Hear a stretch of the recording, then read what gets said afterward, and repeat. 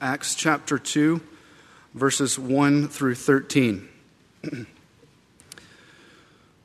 When the day of Pentecost arrived, they were all together in one place, and suddenly there came from heaven a sound like a mighty rushing wind, and it filled the entire house where they were sitting. And divided tongues as of fire appeared to them and rested on each one of them. And they were all filled with the Holy Spirit and began to speak in other tongues as the Spirit gave them utterance. Now there were dwelling in Jerusalem Jews, devout men from every nation under heaven.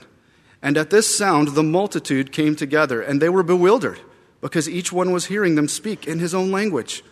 And they were amazed and astonished, saying, "Are not all these who are speaking Galileans? And how is it that we hear, each of us in our own native language? Parthians and Medes and Elamites and residents of Mesopotamia, Judea and Cappadocia, Pontus and Asia, Phrygia and Pamphylia, Egypt and parts of Libya belonging to Crete, and visitors from Rome, both Jews and proselytes, Cretans and Arabians. We hear them telling in our own tongues the mighty works of God." And all were amazed and perplexed, saying to one another, "What does this mean?" But others, mocking, said, "They are filled with new wine." This is God's word. Please be seated. Thanks, Josh. We'll go ahead and keep your Bibles open as we continue our series in the book of Acts. We've called this series, How Jesus Acts Through Us Today. And the reason why we've called it that is because the book of Acts is not merely a historical book. You know, often in Christian circles, we look at the book of Acts and we get out our maps and our drawings of the Paul's journeys, the missionary journeys, that kind of thing, and go, okay, that was good for then. That was interesting. That happened. How wonderful. But the book of Acts is not intended merely to be a historical survey of the early church. It is historically accurate. We considered that in our first sermon. But it's not merely a historical lesson. No, it is about how Jesus acts through us today. And in fact, Luke is telling this story. Luke, the author of Acts, constructs his book along those lines. So he begins with this word from Jesus, this teaching from Jesus about the kingdom of God. And Jesus says to his disciples, "You will be my witnesses from Jerusalem to Judea and Samaria and to the end of the earth." And then the Acts finish in Luke's story with Paul, the center of the Roman Empire, there in Rome, proclaiming boldly without hindrance the gospel of the kingdom of God. And so the story of Acts is how the kingdom of God began in Jerusalem, chapters 1 to 7, and then went to Judea and Samaria, chapters 8 to 12, and then to the end of the earth, chapter 13 to 28. But it ends on a cliffhanger. There's Paul, he's in Rome, and he's boldly preaching the gospel of the kingdom of God without hindrance, and it ends on a cliffhanger as Luke, as it were, turns to us, his readers, and says, "Over to you. Over to you. Now it's your turn to be witnesses to what Jesus has done in your lives." So the story of Acts is about how Jesus acts through us today. And we saw in our first week that Jesus promises that his disciples will receive power. He says, "You'll be baptized with the Holy Spirit, and you'll receive power to be my witnesses from Jerusalem to Judea and Samaria and to the end of the earth." And now we come to this amazing story, chapter 2, where that promise is fulfilled. And indeed, that idea of filling or fulfillment is the prominent picture in this passage. It begins by saying, when the day of Pentecost arrived, or literally was fulfilled, fulfillment. And then verse 2, this sound, this rushing wind, the Spirit filled the entire house where they were sitting. And then verse 4, and they were all filled with the Holy Spirit. So here, the picture is of fulfillment and filling as the promise of Jesus that they would be filled with the Holy Spirit now comes to its fruition on this day of Pentecost. Now I want to say this. I think this passage, and indeed I hope this sermon, is one of the most significant passages in the Bible. And this sermon for us as a church, one of the most significant ones I'm going to preach for some time, I think. Because Acts chapter 2 is so important. It's so important because it's a matter of controversy. It's a matter of controversy not so much in our church, but in the church at large. All sorts of different movements have grown up about different interpretations about these few verses. Ever since Azusa Street Revival and the beginning of the 20th century, there's Pentecost movement, and then the Pentecostal movement, and then the charismatic movement in the mid-20th century, and then the third wave charismaticism with John Wimber and the Vineyard movement, and on and on. There is a controversy in the church at large about how to interpret Acts chapter 2. So we need to be clear. It's important then, this passage, that we're clear about what it means and what it doesn't mean. But more than simply clarity, this passage is important for us because surely of all times in human history, right now, God's people, particularly in the West and America, sense a need for a great new filling, a fresh empowering for witness. So we're not on the back foot anymore, but moving forward with boldness and witness and seeing hundreds and thousands of people come to know Jesus. And surely there is a great need, isn't there? A great need for a fresh filling with the Spirit of Jesus. And so I've called this sermon this morning, Filled with the Spirit of Jesus, or Filled by the Spirit of Jesus. For that, I think, is the intention of this passage. Well, how then are we not going to be confused, but move towards clarity? Well, what is going to be our interpretive grid for this passage? Often it's presented to us merely in terms of a binary option. It's either this way of interpreting it or that way. We're told that one way of interpreting it is that the day of Pentecost is simply something that happened. It's an unrepeatable event. It happened. You can read about it in Acts chapter 2. It's done. It just happened. That's one option that's presented to us. Another option that's presented to us, or really the only other option that's usually presented to us, is instead of it being something that happened and it's an unrepeatable event, instead it's presented to us as something that's happening over and over again, exactly the same. It's happening. But I want to say to you that the biblical way of interpreting it, and I think when you hear it, you'll resonate with this being a true way of reflecting the Bible's balance on this matter, is there's a third option. And that third option is, yes, indeed, it is something that happened. There is an unrepeatable element to it. Jesus died, he rose again, in fulfillment of the promises in the Old Testament, and his promise in chapter 1, he poured out his Spirit on his people. There is an unrepeatable aspect to the day of Pentecost. So yes, it is something that happened. But the day of Pentecost is not merely something that happened in the past. When the Spirit came, a door was opened to a new room, as it were, for God's people. John Owen, the 17th century Puritan, put it like this, that after Pentecost, God's people entered into the age of the Spirit. And that's where we are now. We are in the age of the Spirit.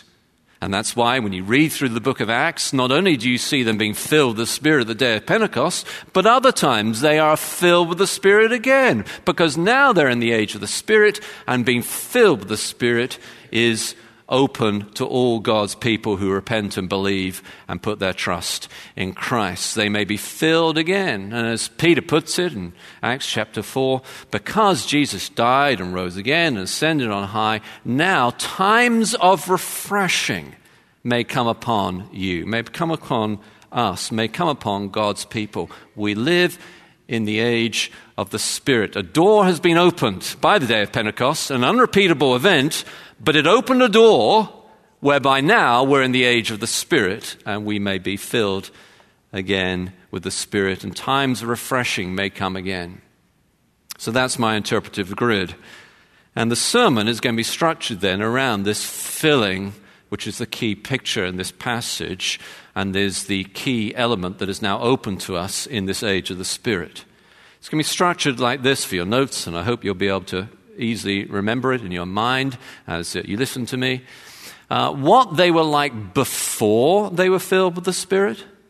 It's going to be the first part of the sermon. Then what they're like after they're filled with the Spirit. It's going to be the second movement of the sermon.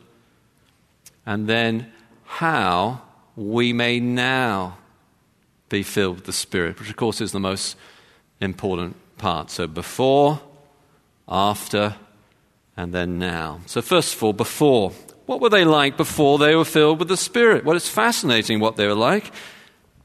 To begin with, in chapter 1, as we saw, they start by asking the wrong question. Chapter 1, verse 6, Lord, will you at this time restore the kingdom to Israel? They're asking an obscure question, as John Calvin put it about that question. There are as many errors in that question as words. They're completely offbeat. They don't understand. They miss the point. And they're fascinated about when Jesus is going to come again. And they're looking up into heaven. They're fascinated by an obscure theological debate, not focused on mission. And that's what Christians, that's what God's people are like when they're not filled with the Spirit. Theology is important. We're studying Wayne Grudem's systematic theology on Wednesday night. We study theology every time we gather together. Theology is important. But when you're not filled with the Spirit, you become fascinated by secondary issues, tertiary issues, unimportant issues, issues about which only the Father knows the time and date, that is not given to us to know, things that are divisive, controversial. We become law people, not spirit people. We become legalistic, judgmental, divisive, and we use theology to that end. That's what it's like when you're not filled with the Spirit. That's what they were like before they were filled with the Spirit. But in addition, before they were filled with the Spirit, they were all a sort of holy huddle in the upper room. There they are, verse 13, in the upper room. 120 disciples, they're just gathered together. A small little group. It's just about them. And the world's doing its own thing. But they're gathered together in their little upper room. And they're concerned about themselves. And they're introverted. And they're stuck in their little group of 120. And they're scared of what's going on outside. They're not engaging the culture.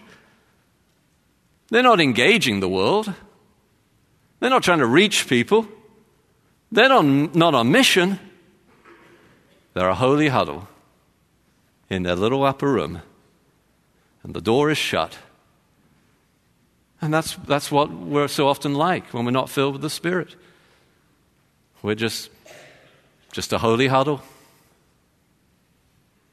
And then what are they doing when they're in that upper room? Well, we're told the primary concern they have, which in many ways is a good concern, but it's their primary and almost only concern, is who should be the apostle that will replace Judas after Judas has died. And they have this discussion and they establish right and true principles that an apostle of Christ needs to be someone who has seen that Jesus rose from the dead and saw the resurrected body of Christ and was with them, so heard Jesus' teaching. And they discover there are a certain number of those who fit that category, and then they decide that they'll randomize it. They draw lots because God is sovereign and he'll make the choice through this randomizing principle. And that's fine and it's good. But it's all they're concerned about in the upper room. Just the bureaucracy of church. The machinery of church. Before they're filled with the Spirit, they're stuck on obscure theological debates about how many angels can fit on the head of a pin, about secondary, tertiary issues which divide people, which is not clearly given to us in Scripture. They're stuck there, and they're just stuck in the upper room. They're in a holy huddle, and they're not concerned about the world. They're not concerned about engaging culture. And they're not concerned about mission. They're just a holy huddle. And what they're really concerned about is the bureaucracy of church, the machinery of church. What they're doing really is spending all their time in a committee meeting. That sounds so like church sometimes, doesn't it? Arguing about secondary issues, a little holy huddle, tons and tons of time in committee meetings, not engaging the world outside, not engaging the culture. Well, that's what they were like before they were filled with the Spirit. But then after they're filled with the Spirit, look what happens. And they begin to speak in tongues. Of course, this is the controversial part of the passage, but it doesn't need to be controversial. The word tongue in English language used to only really have two meanings, and does in the Greek as well. And that is the physical tongue and then language. So when it says they spoke in tongues, it means they're speaking in other languages. Now, there are two areas in the Bible, two parts of the Bible, where this gift of tongues is described. One is in Acts, preeminently in Acts chapter 2, but it also appears elsewhere in the book of Acts. But then also in 1 Corinthians. And in 1 Corinthians, Paul teaches about the gift of tongues, that it is not as important as some other gifts, that not everyone has the gift of tongues, some do, some don't, that whenever the gift of tongues is used, it must be translated. But he describes it in a way that's somewhat different, it seems to many people, than in Acts chapter 2. So some people wondered, are there really two different kinds of gifts of tongues in the New Testament as the New Testament unfolds? And there's a lot of conversation about that in scholarly biblical circles. In my understanding, the way I look at it is, there's an overlap between the description of 1 Corinthians and the description in Acts. So when Paul talks about the gift of tongues in 1 Corinthians, he says, if I spoke in the tongue or the language of men or of angels. Well, here in Acts chapter 2, they're speaking in the tongues of men. They're speaking Arabic and in the language of the Cretans and the Medes and the Arabs. They're speaking the language of men.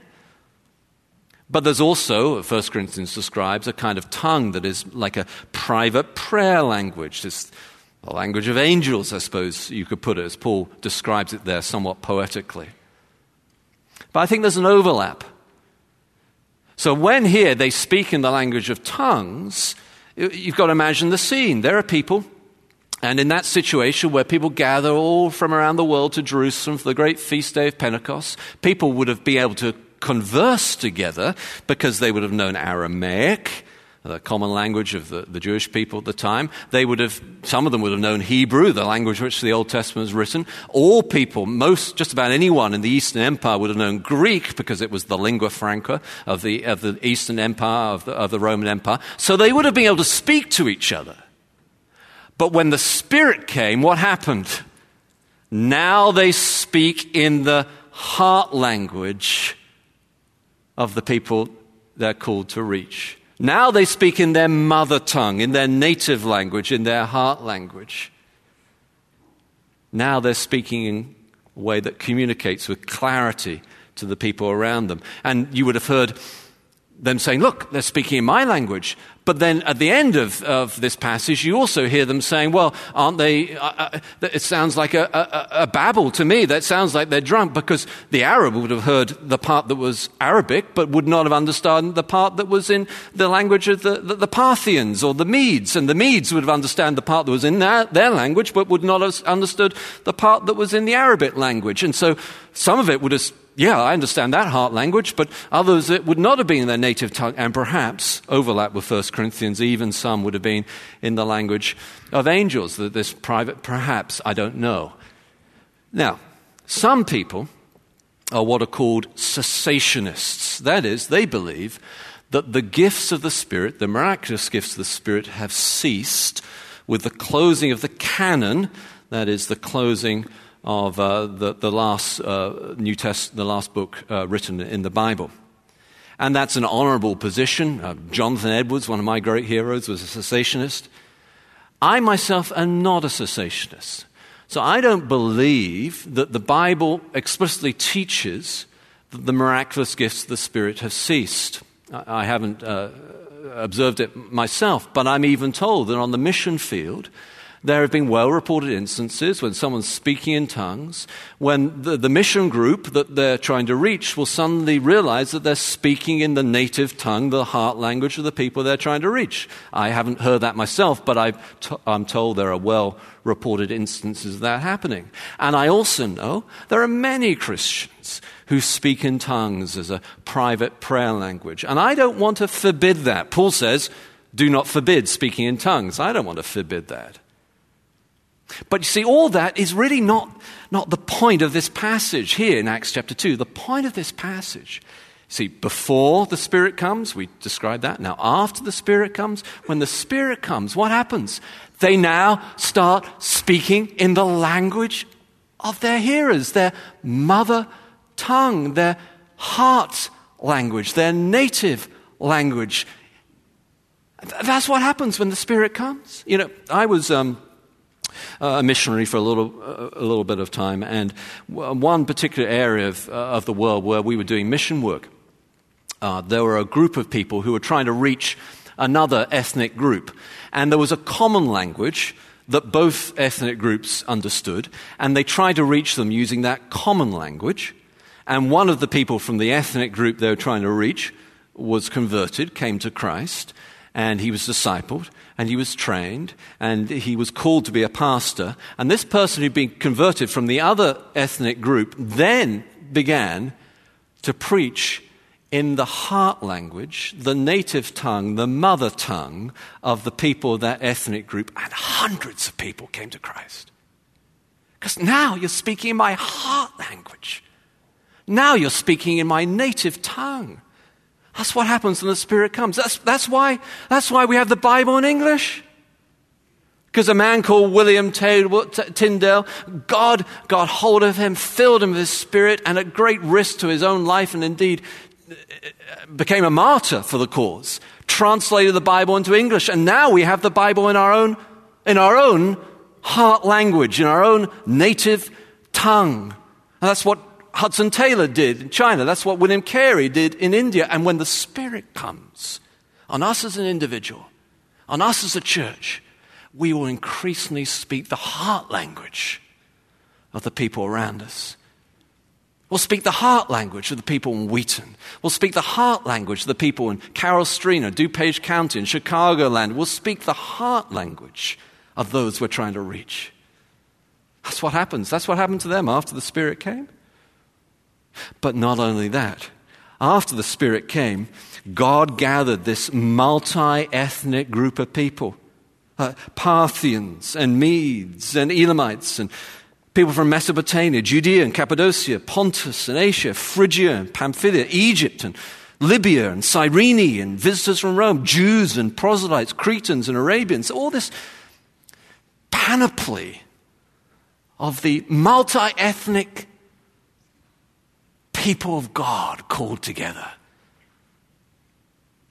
And this early church in Jerusalem moved from being a mono-ethnic group of Jews gathered together in the upper room, debating obscure, theologically divisive issues, concerned about the bureaucracy of the church, to being a multi-ethnic group there's a prototype of the universal church of Jesus. And after the Spirit comes, when the Spirit comes, the barriers between different ethnic groups, the barriers between different races will start to break down and diminish as God calls to Himself people from every tribe and nation and language. That's what happens when the Spirit comes. But get this, when the Spirit comes also, they become bold, courageous. We didn't read this part in our passage. We finished with verse 13. But they're mocking them, they're teasing them, they're sneering at them, they're mocking them, they're filled with new wine. And Peter, remember, Peter, who ran away, who'd been scared. Now he's filled with the Spirit. Peter, standing with the 11, lifted up his voice and addressed them. Men of Judea and all who dwell in Jerusalem, let this be known to you and give ear to my words. So these people are not drunk as you suppose, since it's only the third hour of the day. It's too early for them to be drinking.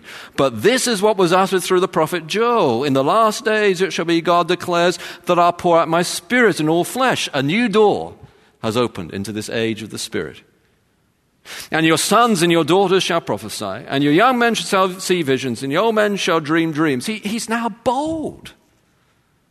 And after the Spirit came, they became bold. They became witnesses, Jerusalem, Judea, and Samaria, and to the end of the earth. And when the Spirit comes on a congregation, when the Spirit comes on an individual, we become bold witnesses for Jesus. I may not have all the answers.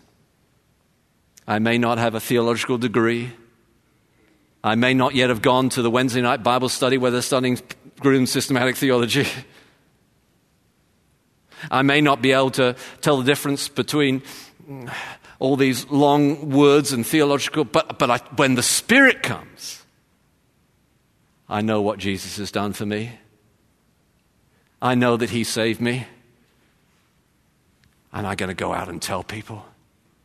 I may not have all the answers, know how to disciple my child for Jesus, but I know I love him. I know Jesus loves me, and I'm going to pour my life into my child for the sake of Jesus and disciple him. I'm bold now for Jesus when the Spirit comes. Now, of course, the great question is, we looked at before and after, but the great question, of course, is, what about now?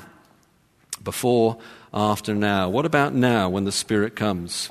Well, remember, we've described how in our interpretive grid of this passage that it's not just what happened and it isn't happening exactly the same again. It's something that happened that opened a new door for the age of the Spirit where we'll be filled with the Spirit is something that's open for all followers of God. And remember that there's a difference because this is a story between things that are merely descriptive and things that are prescriptive. And not everything that happened here is prescriptive. Some of it is merely descriptive. It's something that happened, but opened a new door, this age of the Spirit. But then the question is now, how then can we now be filled with the Spirit? And I think here Luke has indicated three elements, and I'm just going to give you three words. First word, expect. Expect. We don't know exactly what they were doing when the day of Pentecost arrived. People often assume they're praying because we're told they were praying earlier in the story. They may have been praying. They may have been singing. They may have been preaching. What we do know is they were expecting. They'd been told by Jesus to wait, and a moment will come when they be filled with the Spirit. There's an expectancy.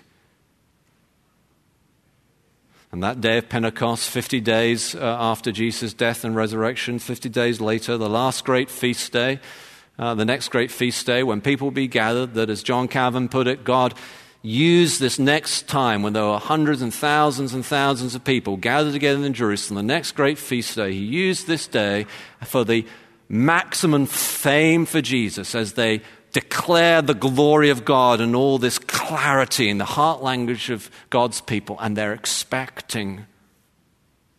Are you expecting? Do you expect? Do you expect God to fill you? Are you looking for a fresh filling of God's Spirit? You say, I'm too old. Old men will dream dreams.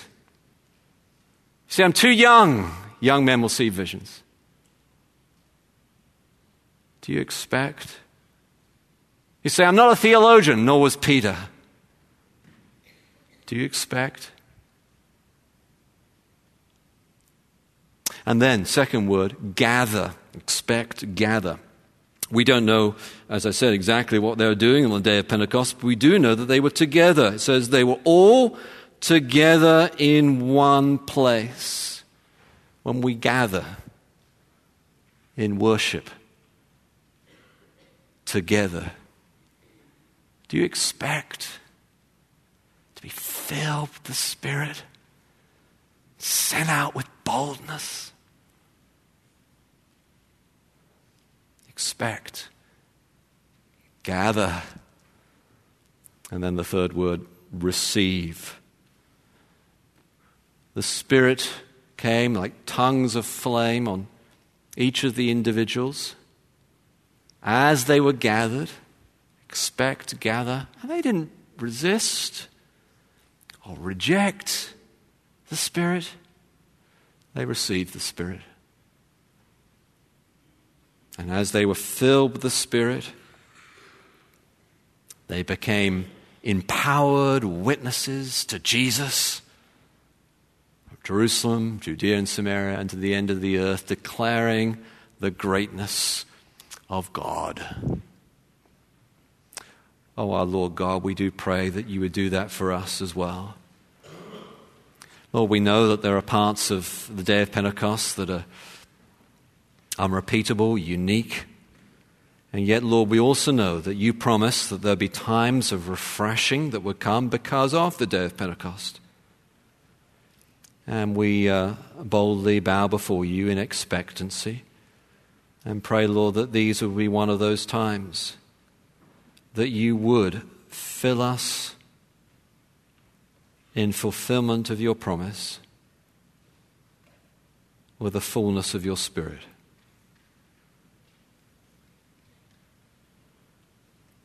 As we gather, we receive.